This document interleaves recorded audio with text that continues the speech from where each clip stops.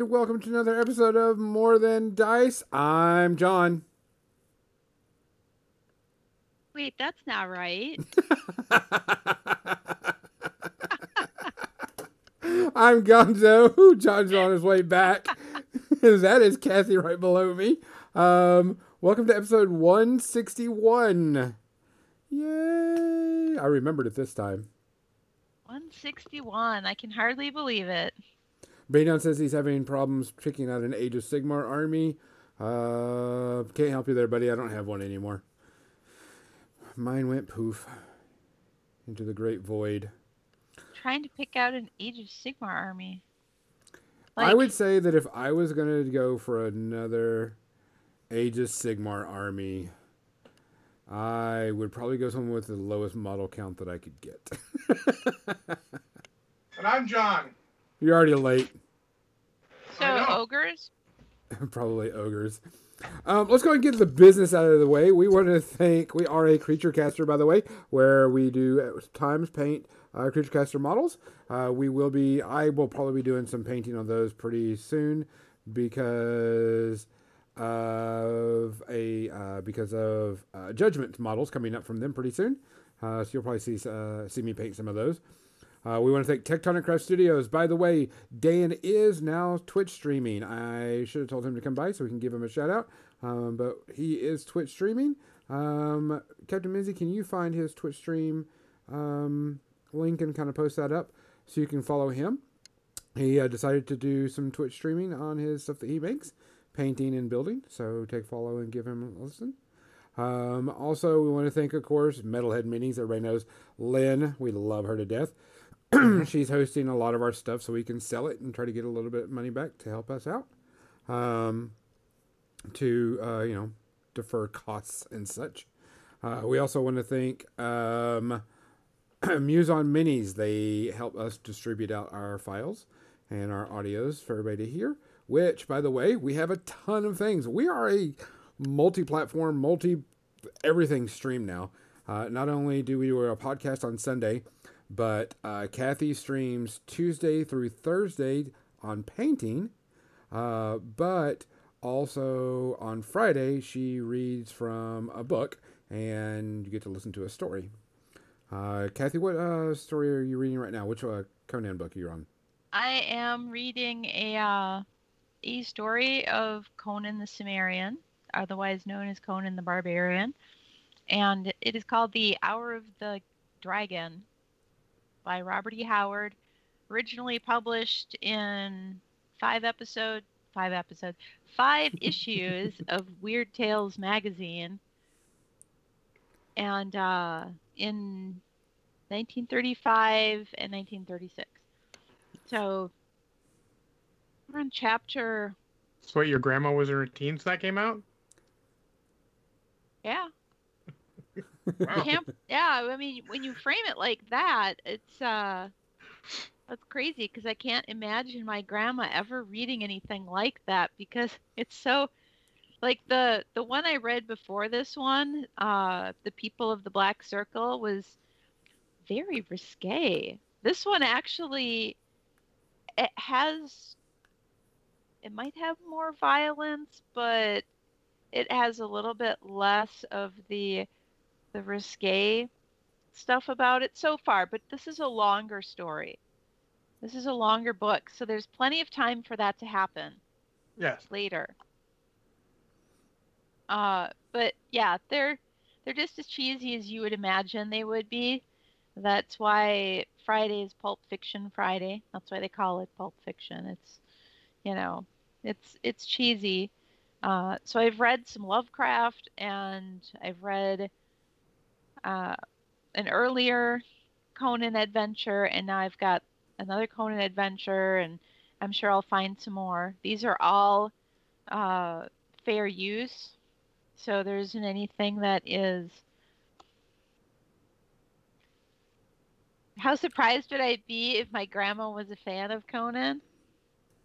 I'd be incredibly surprised. I do know she's a fan of Red Skelton, though. Which is a completely different thing. I know how you made the connection, but fair. Yeah. then also, John on Mondays streams MechWarrior Online, where he gets to blow up a bunch of robots and yell at things. Not so much yelling. I tried to get salty. I blew up some robots. Blow up big robots. And on top of all of that, I do 2 RPG streams. Not technically streams, records, and we release them on all of our audio feeds. So everybody can hear what we're doing. I'm running one campaign, which is a 5th edition, the Waterdeep Dragon Heist, and is actually a lot of fun, and it is super goofy, super fun, super silly, and it's gotten a little out of hand quite quickly, but quite greatly Isn't entertaining. that every RPG though? Yeah, this one is definitely, well, like the 2 games that I play, the Dragon Heist I run it with a couple of old friends that I used to do D&D with back in the early 90s, and we reconnected and we wanted to do this, and Captain Mizzy and some new friends, Damon from the Minority Report podcast, and it is pretty funny of what's going on. And then the other one I play in is run by Becca, and it is the Rime of the Frost Maiden, and it's a bit more serious type thing, a little less, silliness. But starting on spring break, I will be releasing episodes of what we're calling Gangs of Waterdeep campaign, which is going to be focusing all around Waterdeep and all of that type of thing. So we'll be releasing those. The Rime of the Frost Maidens are already released, so that's out there. So we have a ton of things for y'all to listen to, watch. Not only 2 other podcasts that like to distribute through us. So if you think there's something you want to see or hear, let us know. We probably either have it or we'll try to find and do it. Or if there's a movie you want us all 3 to review at the same time, let us know, because we'll definitely try to do that too. Yeah, so far we haven't got anybody to request any movie that they want all 3 of us to watch and talk about. Correct. And that's like, yeah, I think that would be interesting. I think the last one we all did at the same time was Gonzo's favorite movie. What, Ready Player One? Yeah. I knew it was coming. So I'll make right. Not only have I seen Megaforce, I've seen Megaforce. I've seen the Rift-Traps version of Megaforce. I own Megaforce. Megaforce is on my man. list. That's Man. one of the movies that I will soon be watching. is that easily That's like accessible for I all to have watch? that's a browser tab I have open so that I remember it too. I mean, Gonzo, it's easy accessible for me because I own it. I mean, it's Megaforce. You don't own Megaforce? What's wrong with you? Don't own Megaforce, sorry. 1 second. Let us see. I can only check certain things. That is. It's not free. I mean, so the Rift-Traps version's free on Amazon Prime, but the Crate regular says version's $3 to rent. $1.99 on the Amazon. On it, what, like to buy the DVD or to rent the? It's $30 on Blu-ray. Holy shit! Oh my god. No, I see it $2.99, but it's still not much. All right, who I can said? do that. Oh god, Condor Man. Oh man, that's an oldie. Okay, so let's see. We do Megaforce. I mean, okay. All right, so can we all get Megaforce watched by Sunday? By next week? Yeah. Yeah, Okay. sure. All right, Megaforce it is. We will watch Megaforce and give it our specific rating next Sunday. That yes. All right, well, let's go and switch over to the paint cam because I am going to be doing some I painting. think we skipped something, Gonzo. 'cause, Oh wait, you know, we did. We went on and rambled and just went crazy. Let's go and go with our drinks, It's the Kathy. post ramble. Kathy, what are you drinking today? Right in my hand right now is ginger tea. And what else are you going to be drinking later? I have gin and tonic next to me. and water. And water. But yeah, I'm enjoying my ginger tea right now. Okay. John, what are you drinking today? I have a dark and stormy. Which is give us a anytime you give us a drink, you got to give us what's in it. If it's not like gin and tonic. I mean, Well, that's pretty I've much had a all that's million in of it. them. But Yeah. yes, it's Kraken rum, some lime juice, which I do not suggest smelling the bottle of it. That's not bueno. And then it is ginger beer on top of that. You drank it before, so how much of what's the mixing ratio? Oh, you want the ratio? I do Yeah. 3 ounces of rum, 3/4 of an ounce of lime juice, and then a full 12-ounce ginger beer. But that's because I make a large size You one. make a mug. Yeah, and the lime's sort of to taste. You know, you don't want to go too much with it because it'll sometimes overpower, and you don't want that. I am drinking good old fashioned water today. I just needed to get some good water in me today because I feel like I'm a little dehydrated, and so I'm gonna do it. Do we have any shout outs? Any? I'm pretty sure Captain Busy sent you one. There was Captain Mizzy did send me. There was a member of the Stargate, Cliff Simon. Cliff Simon, he was on Stargate. He played ball. He passed away in a freak accident with the parasail gliding or whatever. Just this last week. It was just kind of weird. But yeah, it was like a kiteboarding accident. And he passed away. Yeah, and Marvelous Haggard, I think is what it was that passed away.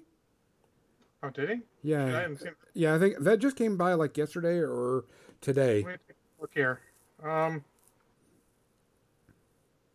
Sorry, there's actually a lot of. I mean, there's always a lot when you go on to. Yeah, Marvelous Marvin Hagler, the boxer. Yeah, he passed away recently. That's too bad. I don't. I'm just taking a quick look here.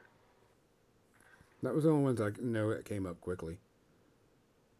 Yeah, I don't see anything else. But again, I'm just taking a quick exploded view of these, looking for. But in any case, to them and to everyone who passed. Well, Cheers. cheers.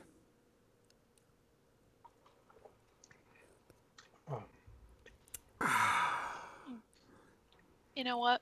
We need another toast to somebody who's an acquaintance of mine that I knew on the Ren Fair circuit, on the Renaissance Festival circuit, years ago when I was on the road, and he had been a performer up till recently for years and years, and he had a show called The Dead Bob Show, and his name is Clark Orwick.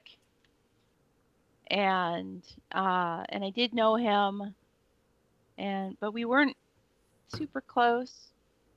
I haven't seen him in 25 years, but he passed away this week, and there's a whole world of Ren Fair friends of mine who are grieving too.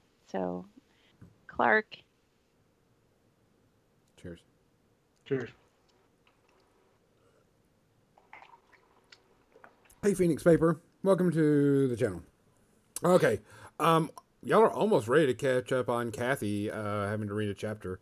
You can stop donating to Stop Being Weird with Gonzo because that's going to be canceled and we'll refund all those points. But Kathy's in on, and you can just spend all those on John on his community challenge. That would be really good. False and false.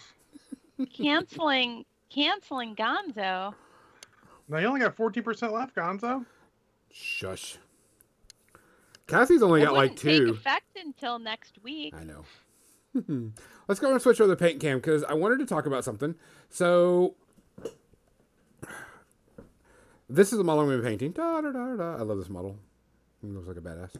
But if y'all remember, we started, and I didn't get to finish because, you know, it's kind of me type thing. But I started working on this model.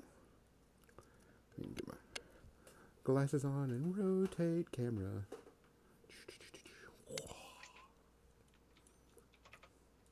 I started working on this model, and I really like the way that the armor came out on this. Yeah. Because it was just the simple dry brush and then using a liquid brown for the rust and going with it. And then dry brushing back over. Then we started to do the glow. And I was testing and like, okay, yeah. Started working. Got the glow. The glow. Because he's the Showing last up. dragon. So I wanted to work and do the same thing on this model. So on this model, I'm going to dry brush the entire metal. And the armor plating, I'm going to put rust on it on every bit except for the chainmail. The chainmail, I want to kind of leave it a little bit bright compared to everything else because the smoky cloud cloak, whatever you want to call it, is going to be black, and I'm going to be using the acryl black on here because it is very, very dull, and it looks really, really good. Just pure black. Gonzo, Yep. Beanion would like to know where these models are from. It's gonna be funny. Go ahead, tell him. These models are from Privateer Press. This is the Inferno models. This is Osmodus, or however you pronounce it. But this model, one of the things I'm going to do is I did get, is this it? Yeah, I did get the Reaper clears in, and I am going to use on the basic one. If you can click the what is it?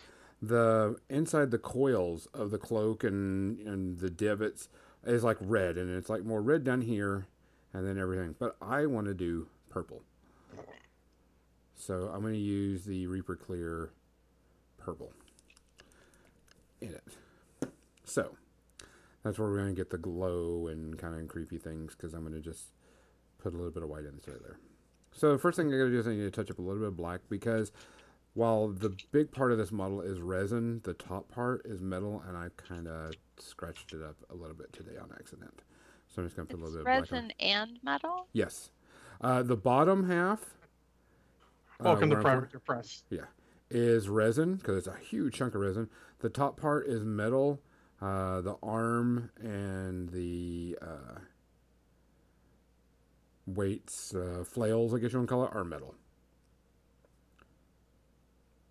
Yeah, I wouldn't want those flails and resin because those fuckers are break. Yeah. And that's kind of pretty much what they did. I mean, they might have metal too, but it would take a lot of back and forth. Yeah.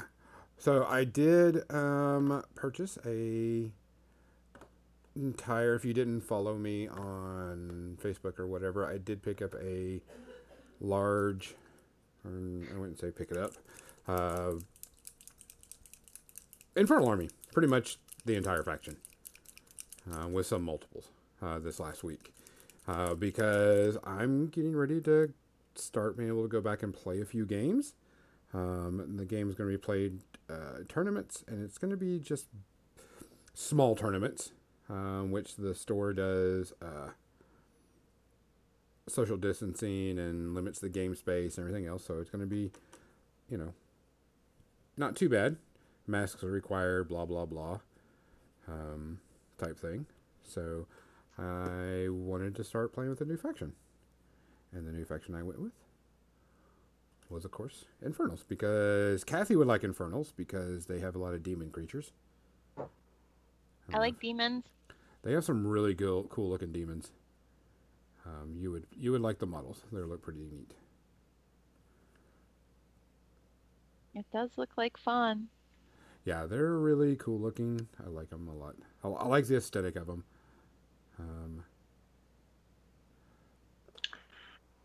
Well, there's Gonzo actually had a bunch of credit from getting rid of other stuff, so he's just turning stuff into different stuff. Yeah, for everybody to know, last week I went to their game store and I traded in a ton of things and used my store credit to purchase this stuff.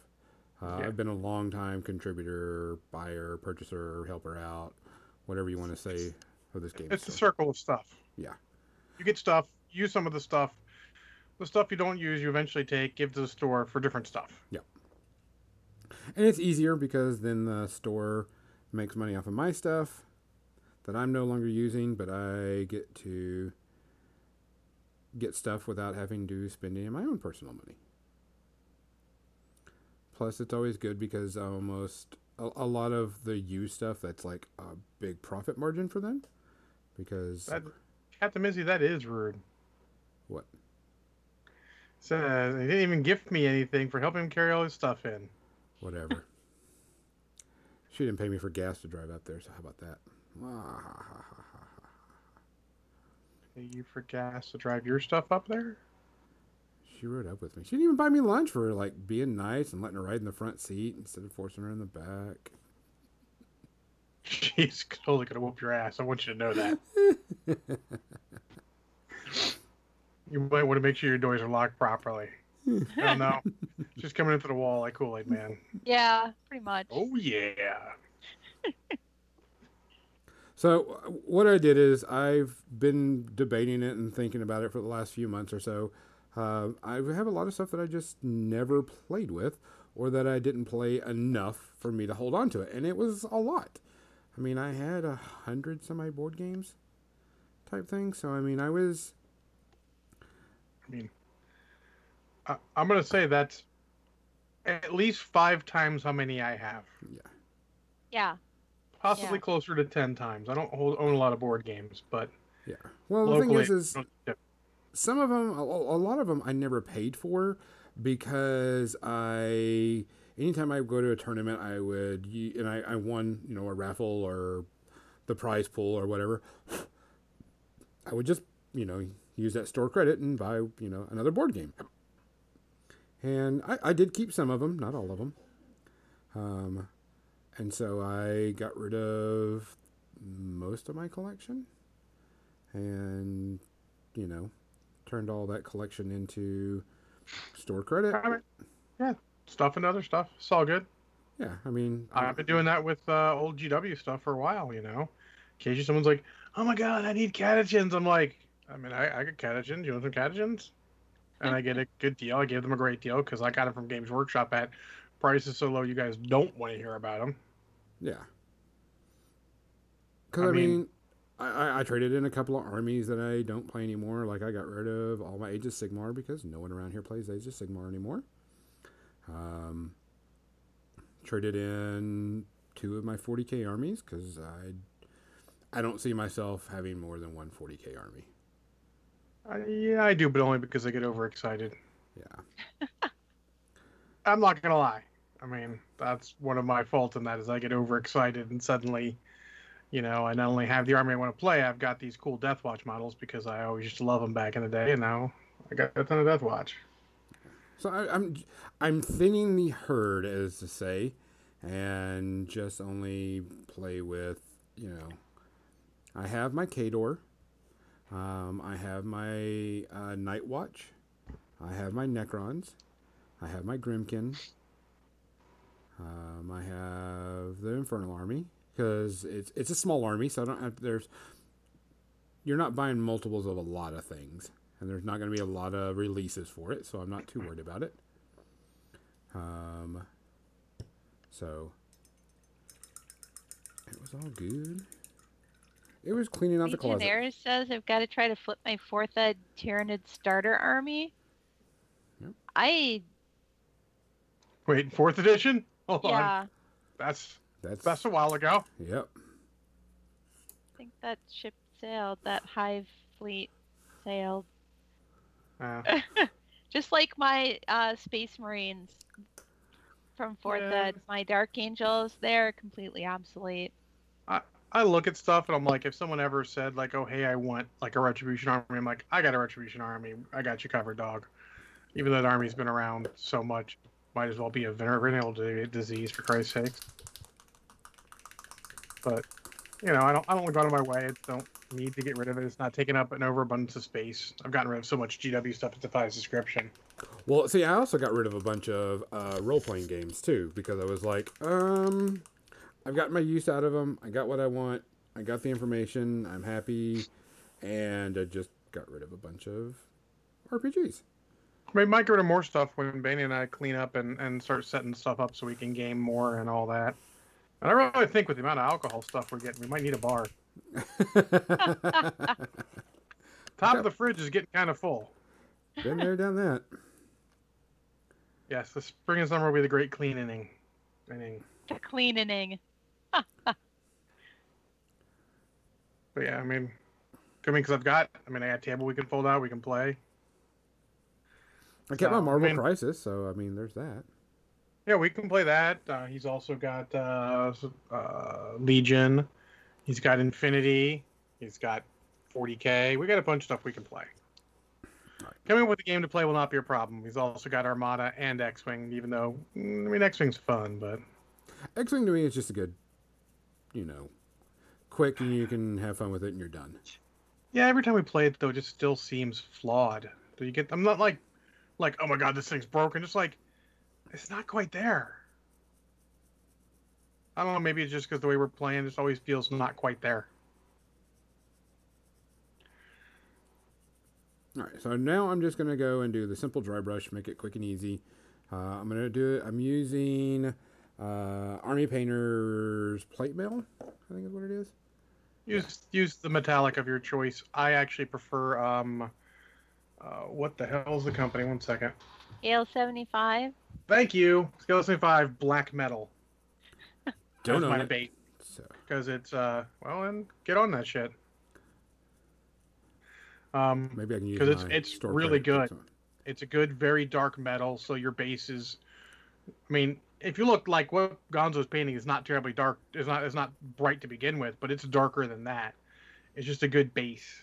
It gives you also having multiple different tones of just generic metal makes things so much easier. That way, Yes. sometimes you don't need to wash it. And boy, because sometimes those washes come out weird. Being able to just actually highlight the metal up is great.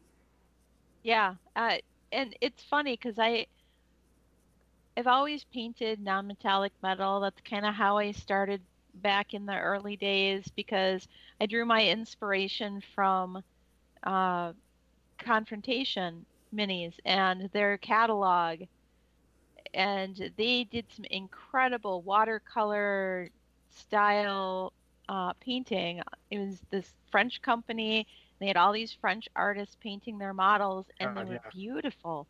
And at the time, that's what I aspired to. So that's the direction in which I approached my non-metallic metals, all my metals. So I didn't really know how to paint with metallic paints.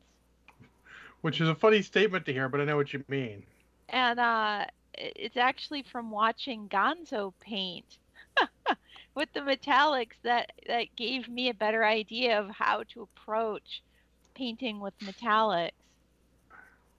Metallics are easy to do okay, but they are really tough to do great. Like, you can get to that, oh, that's fine level real quick, but to get like, holy shit, that's amazing, you need to really work on that. I feel like to get to holy shit, that's amazing, you need to know as much as anybody who paints non-metallic metal. Absolutely. I agree. Like the joke that metals are easy to paint, yeah, like I said, to the point, but to master, they're just as hard as non-metallic metals, really. Yeah. And see, like, a lot of people will paint it on like you would normally paint a normal paint of metallics. Use it, just put it in there, and then you highlight it and wash it and so on and so forth. And to me, I don't like that look. It doesn't look, it's kind of weird, natural in the sense, because it's, I like the undercoating and I like the blackness that comes through from dry brushing metal. I think it gives it more of a realistic feel, in my opinion. Makroid says, if you're painting entire 2,000 plus point armies, NMM becomes difficult. But I'll tell you, I've done that. Yeah. I've done that. My husband's done that. And because we just have always painted NMM, it's it's really no different for us. But if you're going with the, I just want to paint a tabletop quality and get them out on the table to play, Mm-hmm. now that's a whole different process. And Well, doing this just a quick, dry brush like this is gonna give you a really nice look, and it's gonna take much less time. So, oh yeah, you know, and like that's for sure. paint something like, let's say, like a Gondor army, something that strikes me as being very metal all the way around. You can do that quickly with that, and then just a little bit of touch-ups on top of it. So where non-metallic metal feels to me like it would take a lot longer to get to the same point. But then again, you guys have been doing it the whole time, so it's second nature. Yeah. It's Right just matter. it's just a matter of what you're used to.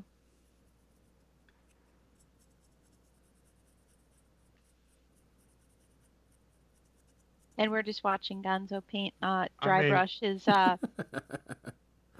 what kind of a brush are you using for that dry brush, Gonzo? This I always is get asked that. a That's Army fucked Painter up. hobby dry brush.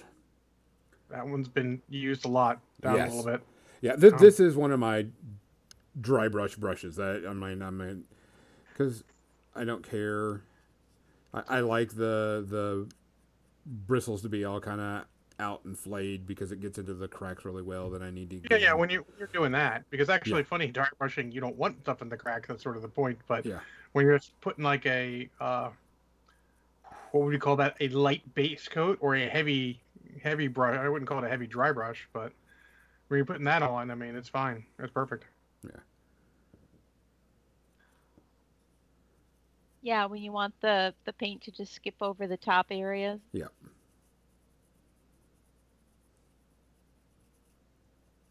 And it already looks good.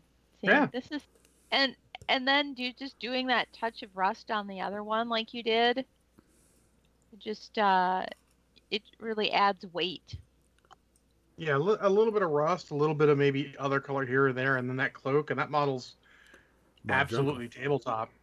Yeah, I mean, so what I'm going to do with it now is I'm going to do a quick wash with it, just to kind of get the black back down in it, and then I'll go back with the rust and then dry brush over it again.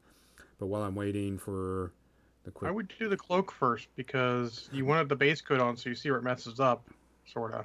Well, I'm going to have to do the cloak next, the cloak last, because I'm going to do another dry brush over the rust.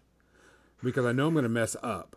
And Or use an actual dry brush for that and just contain it to the points where you need it. You should be fine. There is very few points I see where the actual flat metal where you put rust is directly adjacent to the cloak. It's mostly the chainmail, which you said you weren't going to put rust on, so it should be fine. correct. But So knowing me, I'll fuck it up. when you after you do the rust, when you do your second dry brush, are you Uh-huh. going to use a slightly lighter color? Yes, I'll use a mix of the shiny silver and the black and just kind of elevate it up just a little bit. Okay. Not leave it, the same because it's supposed to be a little just worn on the highlights of that, I guess you want to say. Yeah. It'll be a little Worn bit and or polished a bit. Yeah. Well, sharp because that's where, it gets the most wear on it, so it's going to be shinier there. So I'm just going to do a little bit of Null oil quick over it. I did link What to would a we do picture. if we didn't have like Nuln oil and shit? I'd have stopped painting. I ain't gonna lie. Fuck, it'd be too difficult for everything. Is Null it oil glossy and null get oil or Agrax? regular null oil? Regular Null oil. I don't even know if I have a glossy Null. I think I do. I just don't know where it's at.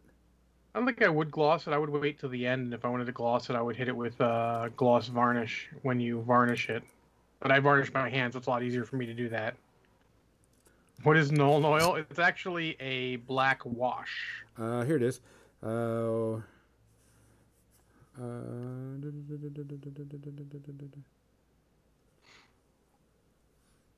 it is, paint Null cut. oil. See, I have actually- null oil in my hand. Yeah, it's just a black, very liquidy. And Banyan, it's actually technically Agrax Earthshade or Devlin Mud is Liquid Talent. Yeah. Null oil Because is you really good for... literally paint the whole model and then put the whole thing in Agrax, Ursator, or Devlin Mud, and your model will look fine and perfectly for tabletop. It's like the old Minwax. Just GW's like, oh no more of that Minwax shit. Use our washes, and everyone was like, okay. Yep, that's a big bottle of Null oil. Null oil. Jesus, that does not come off the tongue well. But I mean, just using It's it just Minwax. to add a little Oh. bit of depth. Commandus, Minwax is literally like wax you would put on wood to stain it. It's a brand. It's Yeah, a it's a brand brand. name of wood stain. And It then was- Army Painter made a dip, because I have some. Yeah, I mean, it was a big deal in the mid 2000s. There were a lot of armies painted like that. It's where I learned that who cares what technique they're using? There's no right and wrong way for a model, you know. You know, if it's painted, they put the work in. Who cares? They just painted the basic colors and put that shit in Minwax. Does it work? Works. Job's a good one. I did strip some ogres. I had some metal ogre man-eaters that I got from a friend of mine who did.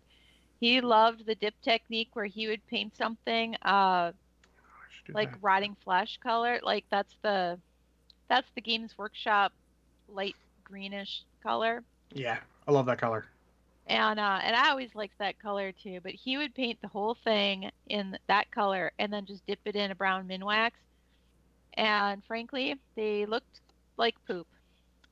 Yeah, So I bought them off of him for next to nothing because he just wanted to get rid of them and strip them. And you know, I have said I don't usually strip models, but but when you do a Minwax dip, if you can't paint over that. I mean, you could, It would just be a but pain that in the ass.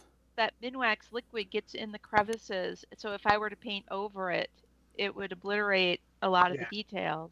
yeah, So I had to strip them.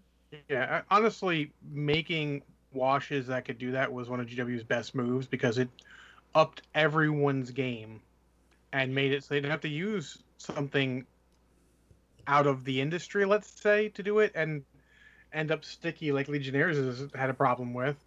You know, it again, right tool for the right job at this point. It became the right tool for the right job.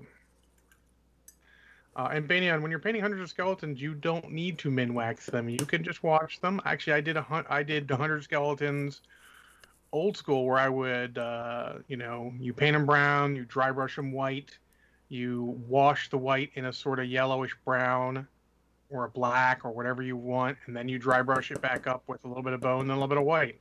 I feel like with skeletons, though, if you're just doing like white or off-white and you dip them, that's something that would work because skeletons just have that shape that Yeah. works yeah. well with it. Just like when people started using contrast paints, they realized that things that have a lot of little organic details, the contrast paints work much better on those than things that have large, flat, or broad surfaces.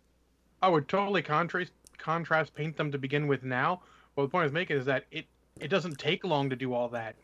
Right. Like right. literally a base coat, a wash, a dry brush, maybe another light dry brush. That's with the drying time for Minwax, you're probably in about the same time. And sure, it's quote unquote easier, but not if you ever need to go back and do something. If your skill's up and you want to make them look a little bit better, that Minwax becomes a problem.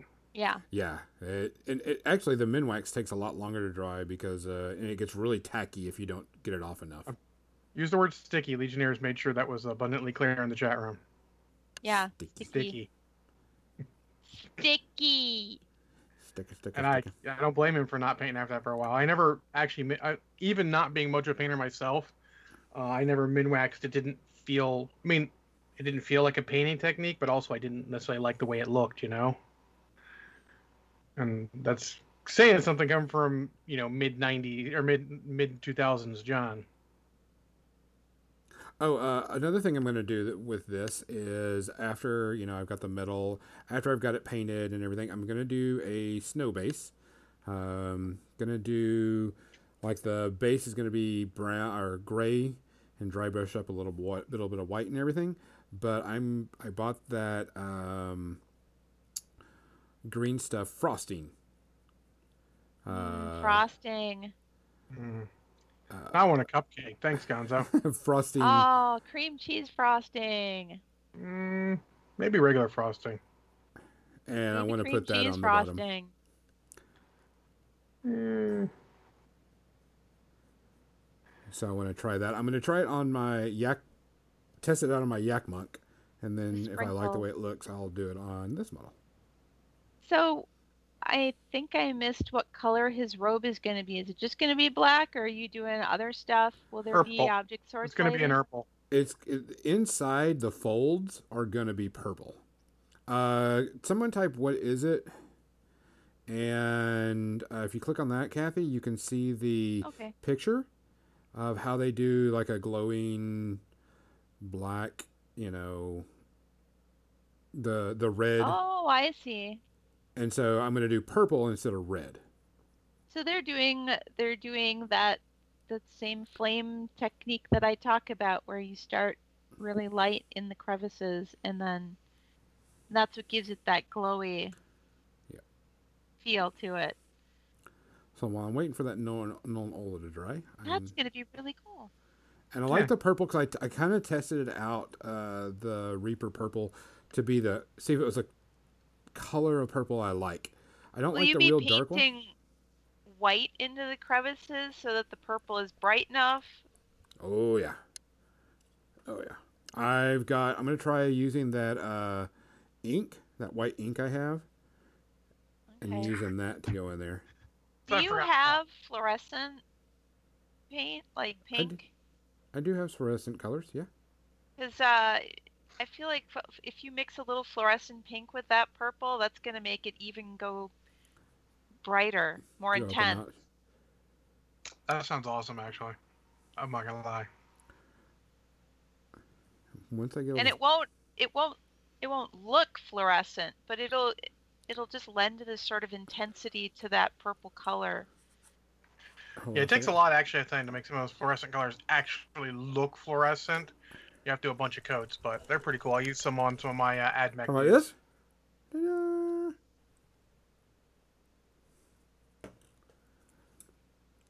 Yes. Yeah. That's the pink you're talking about. There's some pink like that, because that fluorescent pink doesn't have any white pigment, so it's not going to make your color. It's not going to really change the value of your color. It's not going to make it lighter. Man, it will definitely punch up the intensity. Mine is definitely settled. Look at that, all on one side. Oh, they do that too. Yeah, that one I shook up before I showed it on the camera because I was like, oh, this is actually. Oh, it's probably going to need a ball bearing before I use it again. That's fine. I think I need to change how I store my paints because they're all stored on their side. Cookie Mandus, I have 2 paint shakers. I call it right and left. Yeah, me too. It's not a bad tool, and especially good if you have any sort of problem with an elbow or something would stop you from doing this. Legionnaires had this discussion, I think, Monday, and I have no problem with them, but I am not going to spend my limited funds on that. I have a paint shaker, and it's just one that you put in, and then you hit the button, and it does its thing, and I find that I don't use it. I didn't pay a lot for it, so I wasn't, too worried about it, but I don't use it as much. If I painted more seriously, I probably would. I won a paint shaker for some prize support at Adepticon one year, and I don't remember who made it, but when it had a band, and you're supposed to fit the jar in this band, this like rubber band or whatever, and then you turn it on and it shakes it back and forth. And my paint flew out of this thing across the room. And I said... You're like, F this. Yeah. I didn't use it. So here is my... I gave it to somebody else. My counter for paint shakers. Just get some of these. At retail price in, the premier packaging like this. You want the kind that aren't going to rust. Yeah, well, this is from... This is from MIG Games, so I'm not worried about that. Yeah. This was $4, and I've used them for 2 years. And you can see I Or still have a bunch left. you can use glass beads. I've seen Glass people beads? use glass beads. You can use Jim Our, actually just uses pieces of metal sprues off of or bits off of metal models that he has to cut the bases off, Mm-hmm. and that works too. But yeah, that's Yeah, there's plenty of things just to look on there. Like honestly, especially if you end up changing your bottles. Like I know some people, there's these new caps that fit on GW bottles that make them dropper, which is super cool. I'm not sure I want to buy a bunch of them because that's a lot of money potentially. But when they show it, when they do it, they take it off. They put one glass bead or a stainless steel ball bearing in there. Then put the new topper on, shake it up, gets it nice, and it's not a bad idea. Especially if you end up changing your paint pots to dropper bottles, which a lot of people are starting to do. I've seen people also, and this is something I did with Games Workshop stuff, is I would take the back of a paintbrush, the back end of a paintbrush, and just stir my paint up that way. And that worked really well. Well, I mean, I got toothpicks for that. And that works too. And a lot of these things are really cheap. I mean, you think about all the $4 for all those ball bearings, and I put them in a bunch of bottles for last 2 or 3 years, and I'm still got a bunch. Toothpicks are stupid cheap. There's a lot of things. Oh no, Cookie says my buddy learned that the hard way. He bought BBs, and all his paints had rust. Oh yeah, I've heard stories about that. But yeah, I just use my hands to shake paints and try not to make it look like I'm doing something dirty on stream or having a seizure. Fair.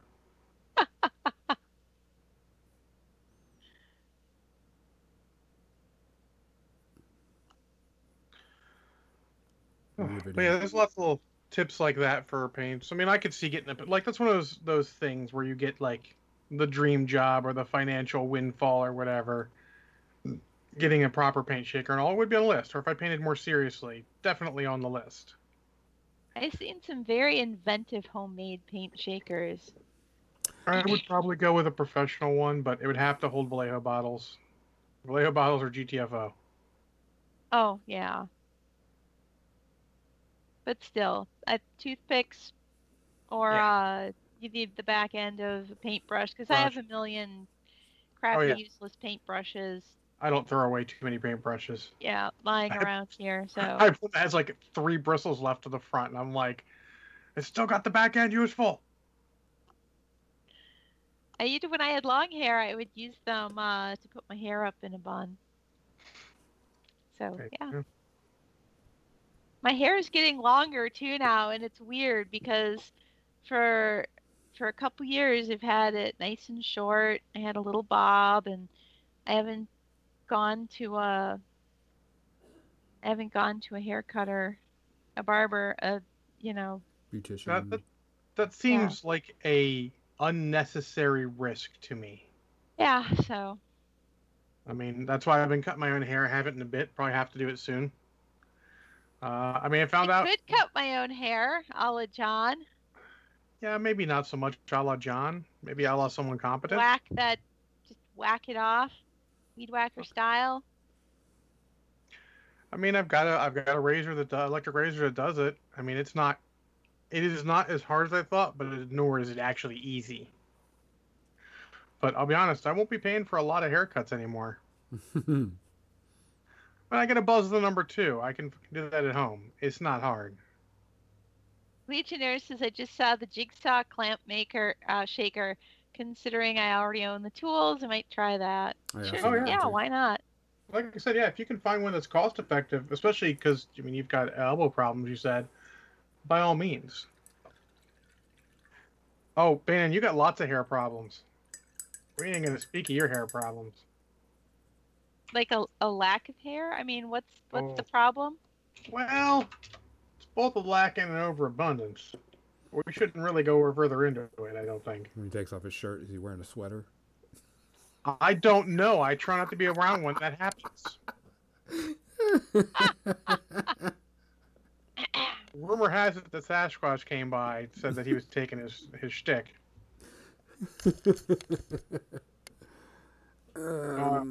AliExpress. Yeah, I would not order that. I'm looking at paint shakers just for random things.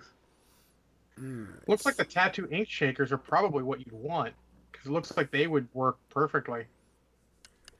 And it seems like they actually go for not that bad. $35, $25. I mean, Wish.com I would probably not order from just because. Yeah. Yeah. Oh, that's an actual paint shaker. Jesus, that's way more than I would need. Have a good night, Hinton. Thanks for hanging Bye, out Hinton. for a while. Thanks for all the subs too. Yeah, Yes, absolutely. thank you so much for the gift subs. Yeah, so I mean, it looks like if you want a paint shaker, you can probably get one for about $80. It's not horrible. That seems like a good one. I mean, it's got good ratings on Amazon. There you go. So, I mean, I would probably do that also when we set up the airbrush station in the other room. I might do that too, just because then you got a whole other station set up. Because it's not going to be in my room. Airbrush in my room is not going to happen. Oh, geez. Yeah. We'll do it in another room, and so we can both have access to it. And that's on our plan. So that tone. I don't know if I'll ever get to airbrush, I'm sure you will. because that's downstairs. Yeah, Yeah, I it's don't something go you down do on there. stream anyways, because it's It's loud. Now, I know some people who do airbrush on stream, and it's not that bad. And it could be just the way that their mic is set up, the way their sound is set up. Oh, yeah, you can set your mic to only pick up over that, and then you just got to speak over it, which might be difficult with headphones on unless you got to. I mean, you can set it up easily to do that, but honestly, I'm one of those. It doesn't seem like something you'd want to do on a stream. I would never probably actually paint it. It'd probably be all base coats and boring shit on that, you know. Hey, I need this giant knight to be, you know, half blue and half brown. Let's fucking go. Oh yeah. And then you bring it over, and then you paint it, you know, with a brush afterwards. So. Yeah, I definitely won't be doing airbrushing on stream. I don't. This room isn't set up for that sort of thing at all. I'd just be happy to. Yeah, I don't know. I just don't see it happening. Yeah, nah. Yeah, nah. I've Like they'll say got it's- the oil paint thing going, and actually, I returned to acrylics this last week, or the last 2 weeks, I guess, to work on these Reaper models and use my Reaper paints, because it was, you know, in honor of the Reaper virtual expo that was happening last weekend. And I couldn't believe how immediately comfortable I felt after spending 2.5 months painting with oils. Well, And it's like falling off a bike. Once you do it, you never forget. yeah, but the oils, because it's a brand new medium and I'm so unfamiliar with it, and they do work very differently than acrylics, you know, and people are always like, well, is it easy? Is it, you know, are they easier than acrylics? If you have painted with oil paints in the past, just as a 2D painter, then sure, it probably will be easier for you. But as somebody who had never, ever used oil paints, it has been a challenge. And I feel like people need to know that if you've never, ever had experience with oil paints, it's going to be a challenge. It's been fun for me. There have been frustrations, but every single time, every day that I've used them on these busts that I'm painting, I've learned so much. And I feel like when I return to them and I finish my busts project of the 8 busts that I'm working on, I'm going to have a handle on mainly how to use them. Now, do I think I would paint like 28, 30, 35 millimeter models with them. I'm not sure. I'm really not sure. I know Jim can do it, no problem, but I don't know. I don't know that I could. We'll see. That's all in the future. It's funny. I But feel the you same way know, you feel I about oils with assembly versus painting. yeah. You know, it's more comfortable. You know what you're doing more. You're less tentative about things. Well, Now, if you're if you're finding acrylics just as, mystifying at because at a certain point when I was starting out, I didn't know what I was doing with acrylics either. And I had used acrylics in 2D painting, but I still, you know, I was using artist acrylics for my miniatures at the time, and that was not the right tool for the job. When they're making paints specially formulated to be used as miniature paints for acrylics, well, those actually work better, as it turns out. I don't care what anybody says. Oh yeah, There's absolutely. lots of people that are like, "Oh yes, I paint miniatures with artist acrylics all the time," Apple barrel paints, or yeah, but which I which are remember when fine I if first you discovered water. a few Games Workshop paints and a few Reaper paints at the local game store, and I sat down to use those, and I had been looking at people posting stuff on Cool Mini or Not. That was, the forum where people would post pictures of their painted work, and you could, you know, rate it, you could vote on it and stuff. And there was some amazing work, and that's what I wanted to strive for, and I couldn't figure out how they were getting these really matte looking paint jobs because all I was using was artist acrylics, and mine were all glossy and shitty and lumpy. And Oh, lumpy, no yes. amount of thinning my paint could get rid of the the the slickness of these artist acrylics that I was using. And that left brush strokes, which caused things to look uneven and glossy. And so when I discovered miniature paints, it was a revelation. The light shine down from the heavens. Yeah, Ah. Yeah. yeah. I'm actually glad that when you saw Cool Mini or Not stuff, you were like inspired. When my ex-wife saw, she was painting some Eldar. She saw the Eldar books. Like, I can't paint like that. I'm not gonna fucking try to paint these anymore. And she put them aside. And I'm like, but you're supposed to be inspired to try and do something, not give the fuck up. But Different is what it people is. react differently to Well, seeing beautiful paint jobs. Some people they just find it incredibly intimidating and feel like since they feel like they'll never get there, what's the point? it's competitive nature. I see those amazing paint jobs, and I'm like, I will probably never get there, and I'm okay with that. but I damn, that will looks paint to the cool. best of my ability, and I will learn, and that looks amazing. But it's not going to intimidate me from painting it. Yeah. Yeah. I take tips from all those people too. Like, I have both of Angel Heraldez's books, even though they're probably way above what I will end up using. I will learn something from them. Absolutely. If anything, you look at pretty artwork. I mean, yeah, it's like an art book just as miniatures, and it's got step by steps. I mean, I learned a lot even from the old GW books, and I loved when they started putting not just heavy metal paint jobs in there. That was one of the best ideas they made with one of those books. You know, they had one of the guys come in and just do this totally off the wall thing, and people were like, "What the hell is this doing in there?" I'm like, "It's a technique." Now you get to see it's not all fucking heavy metal painters and shit. I feel like that inspires people more than anything. Something achievable inspires a certain type of person that the quote unquote unachievable does not.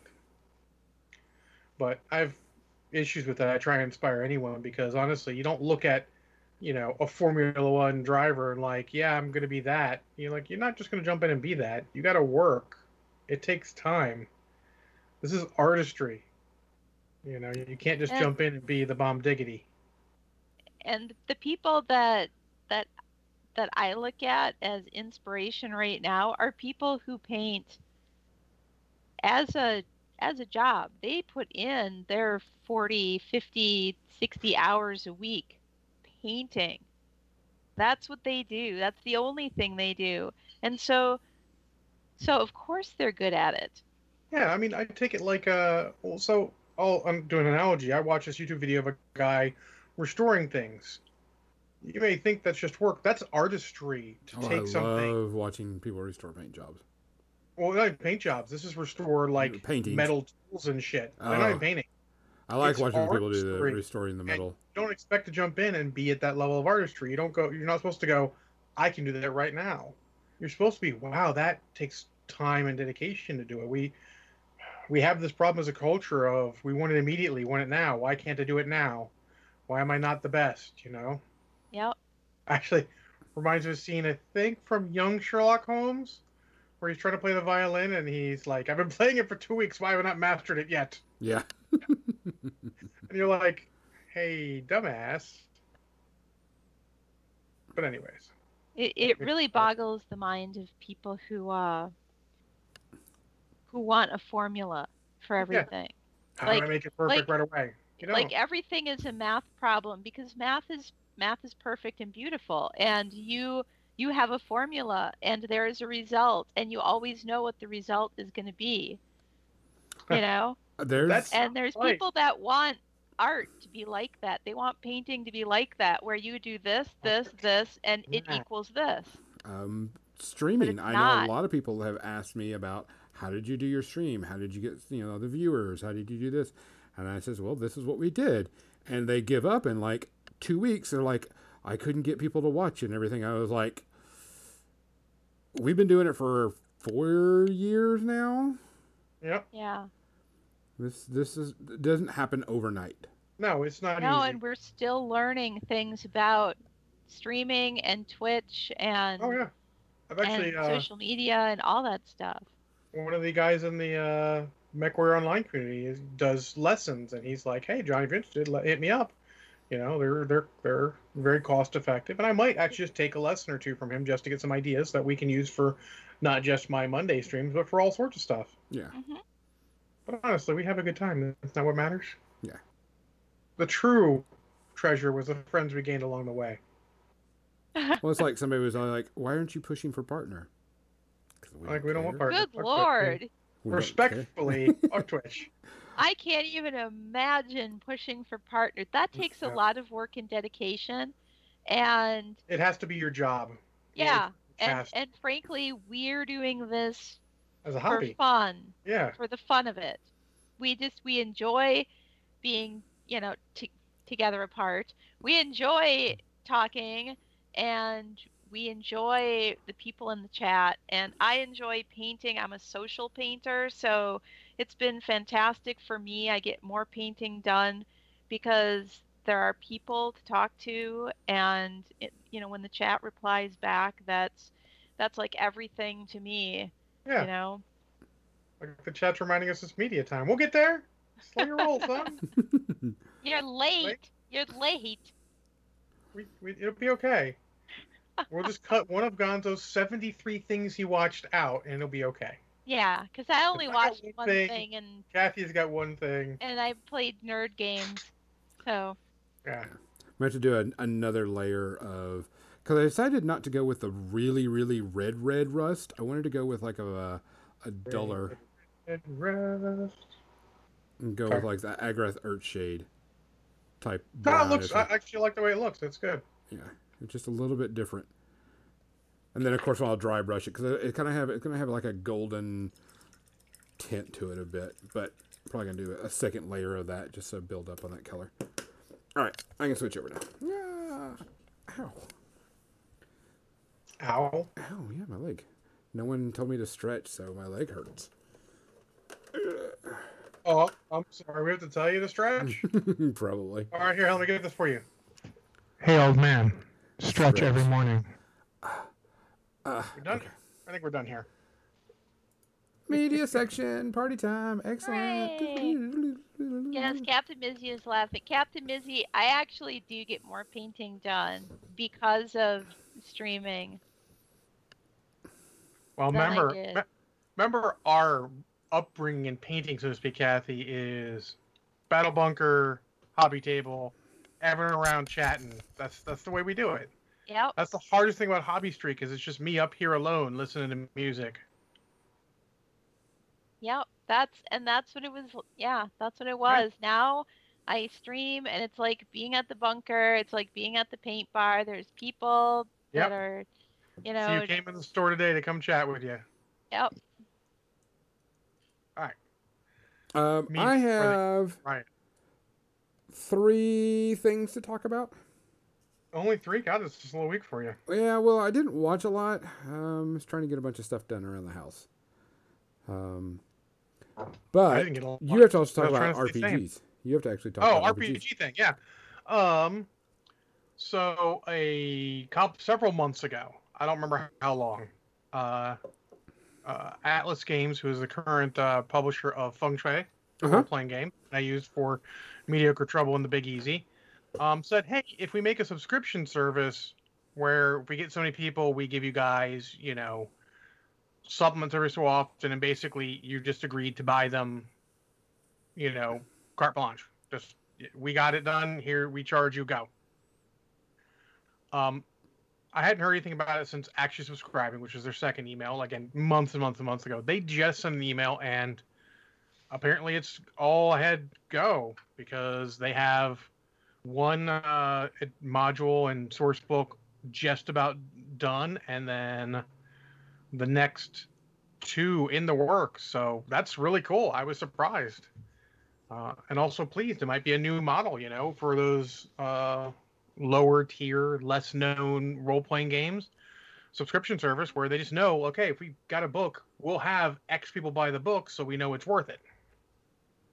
So looking forward to getting those, even though we're not playing anything right now. But I just thought that was super cool. RPG books. You buy RPG books just so you can read them. Not all the time are you going to use them. Yeah. And you support the games you like because you want the games you like to stay around. Mm-hmm. So. Which In I'll be addition- buying. Sorry. What's that? I said I'll be buying Von Richter's Guide to Ravenloft. Am I going to run a Ravenloft campaign anytime soon? No. But do I like Ravenloft? Yep.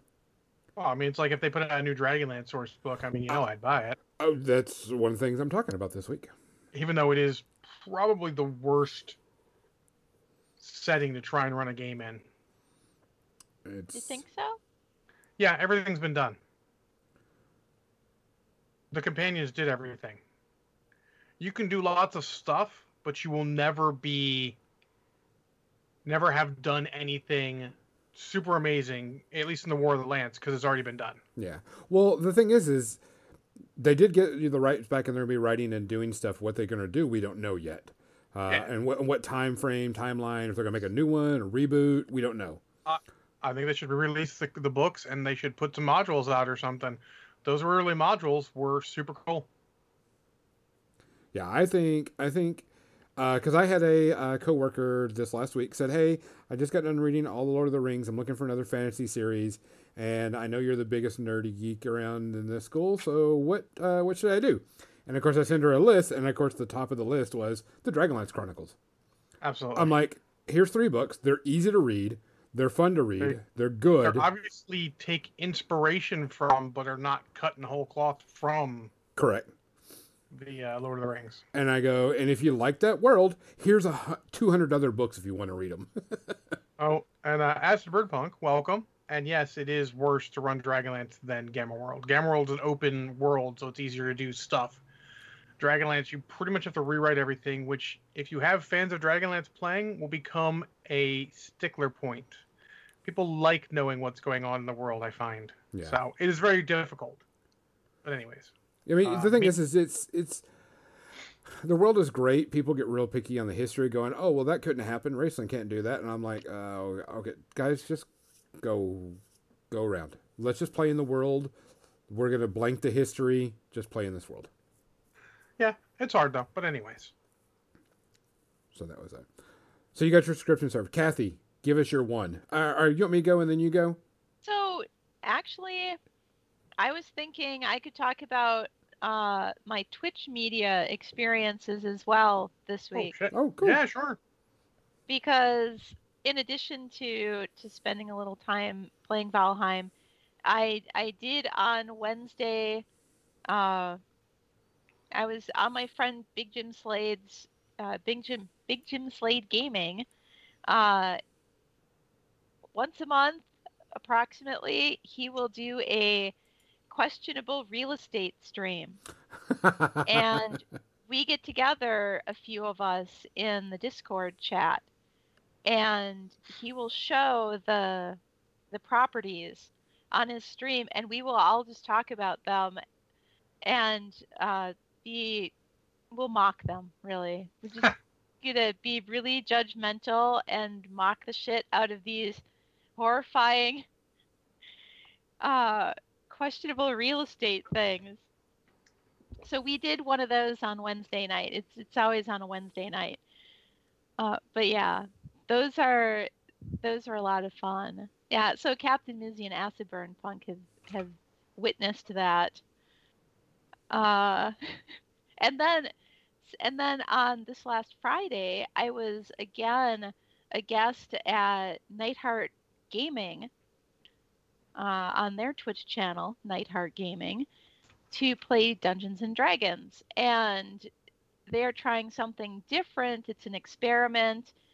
This was my second time doing it, which is like an improv, what do they call it? Blank slate. So you start with nothing, and the chat is basically the game master.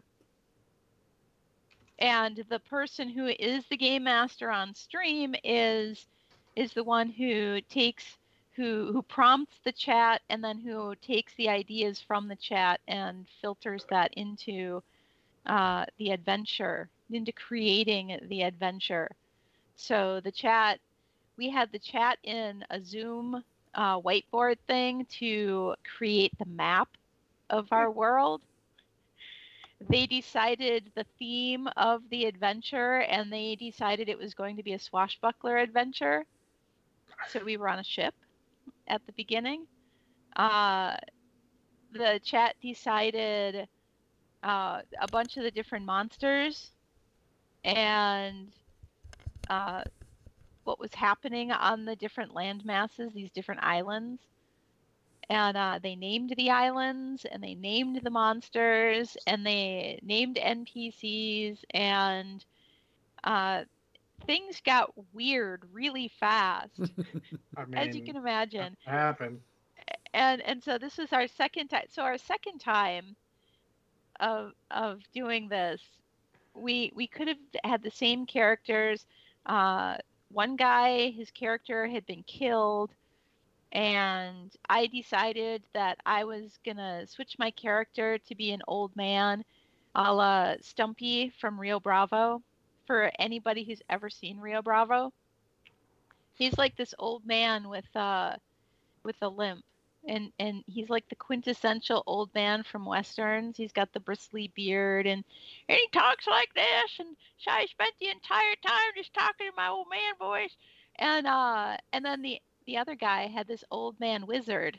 So I'm a fighter. I'm this old man fighter, and he's this old man wizard. We just played off each other. And the one character is a fighter cavalier, and her mount is a walrus, and the walrus is the captain of our ship. Because why not? Because why not?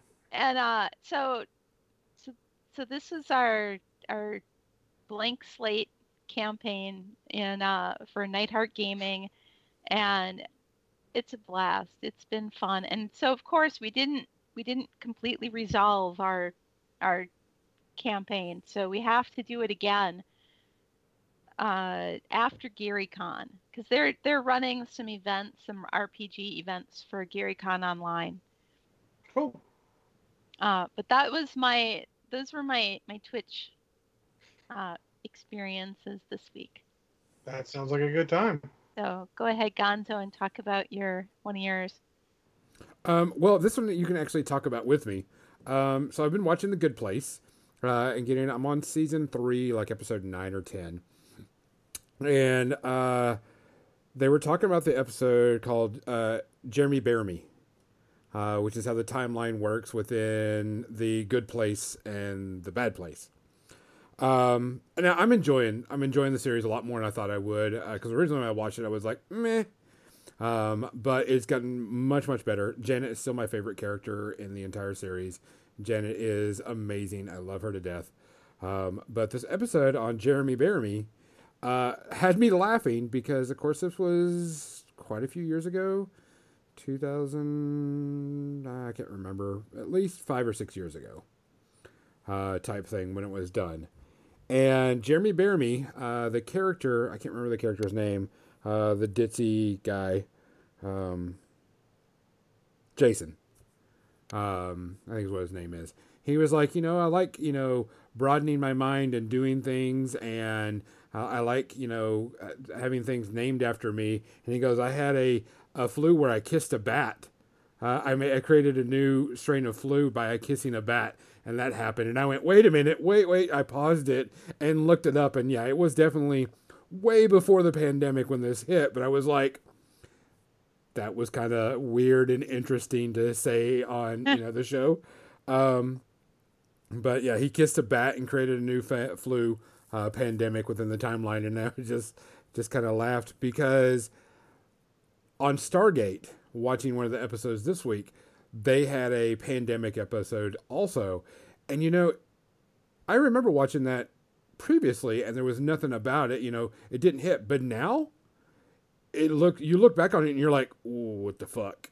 Because it kind of hits different and hits, because you're living in it, right? Type thing now. So it was just interesting. But I'm gonna say I'm really liking The Good Place. Now it's almost over. I've only got like one more season to go, or whatever, like 1.5 seasons. But it's definitely gotten better the longer it has gone on. There's some good humor in it, some good what the fuck moments type thing. And I like it that it hasn't been static either. It hasn't been set in this one section. It's actually grown and blossomed out to something besides we're running the same plot line over and over and over and over and over. Because that's what I was worried about when I first saw it. I was like, how are they going to do this for 4 seasons?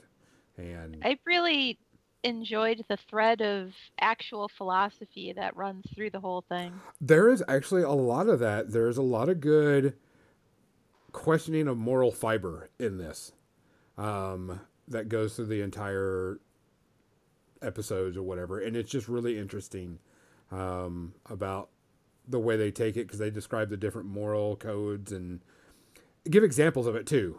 They're like, yeah, that would have been this, and there's some, I would say, life lessons about having being a good person in there. So I'm liking it a whole lot more. When I get through the entire series, I'll give a final rating, but it's been a lot better. So, John. I watched Ford versus Ferrari, which is a movie I had intended to watch with my cousin in a theater, just never got around to it in 2019, and then things have been crazy since. So, luckily it's on HBO Max for free if you have HBO Max, so that was cool. Ostensibly, it is just the tale of the 1996 Le Mans race in French, where basically Ford beat Ferrari. I mean, that's a historical fact. Anyone who knows the slightest thing about it knows that. Yeah.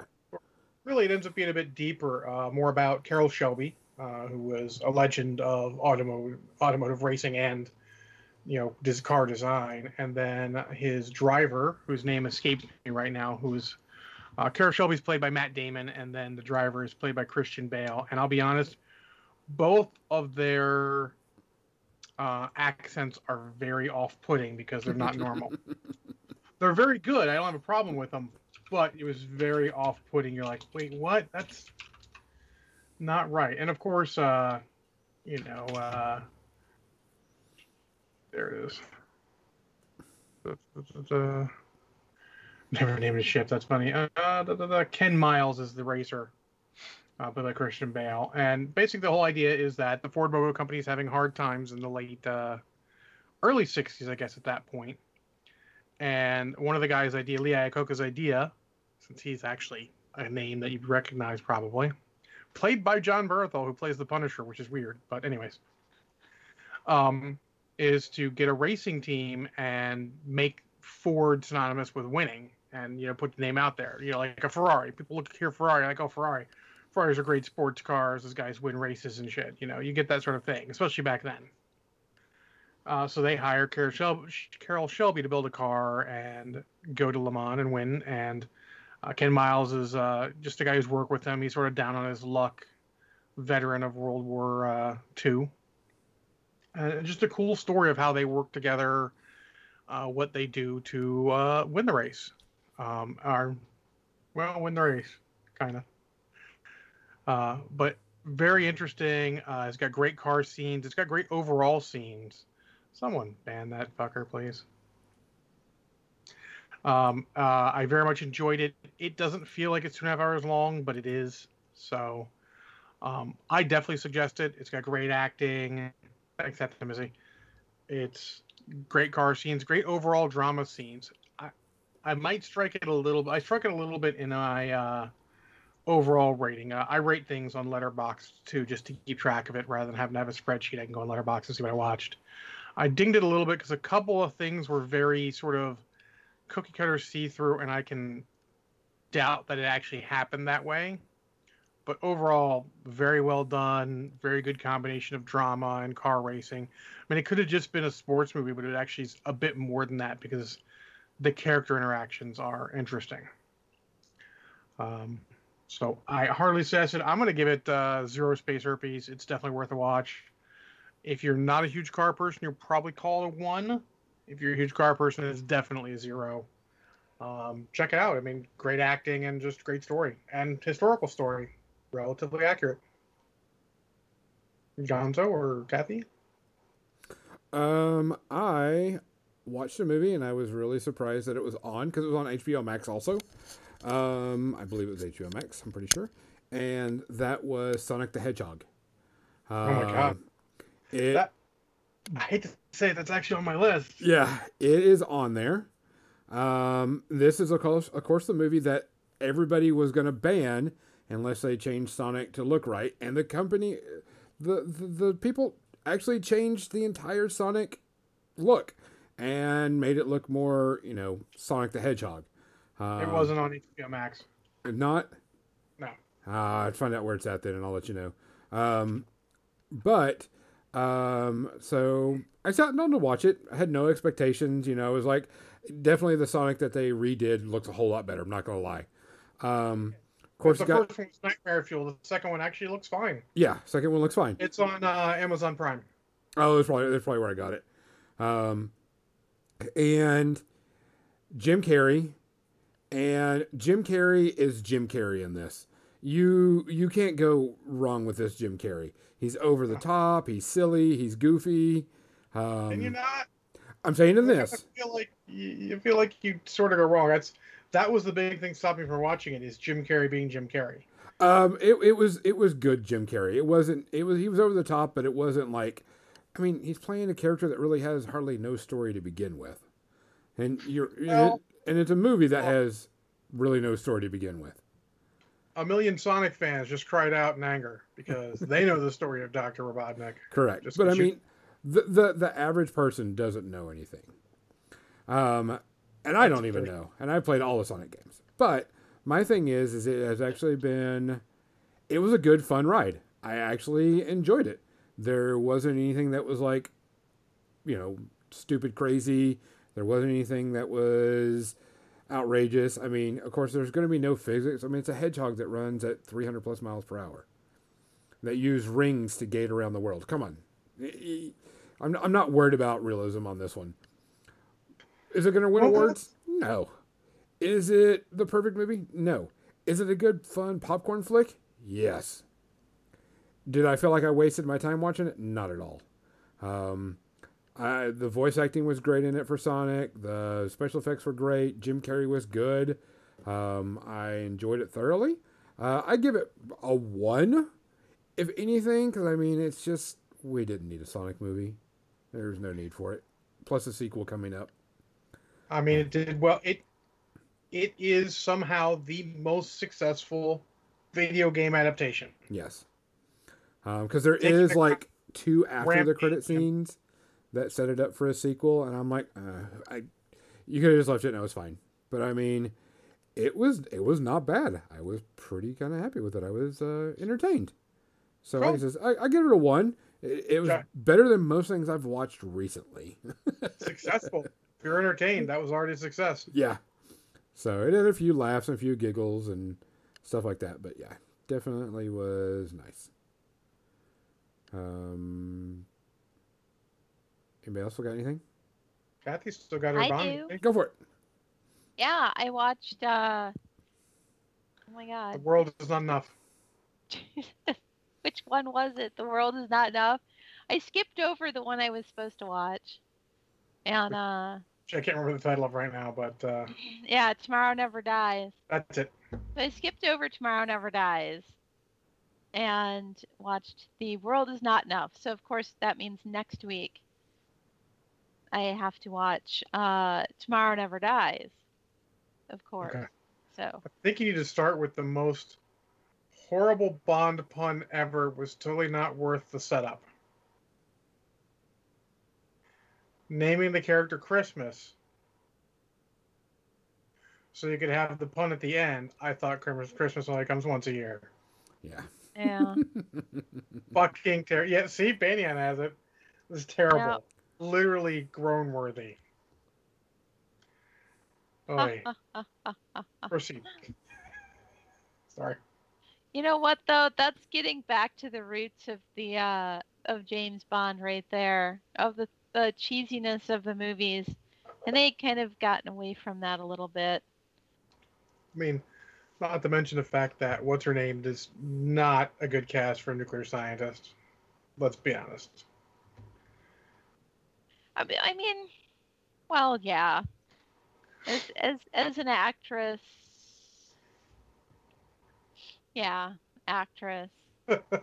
She's Denise Richards, yeah. Or whatever her last name is. She's not It was bad like in watching something, Laura but- Croft be the nuclear physicist, Yeah, and she was dressed like Laura Croft, yeah.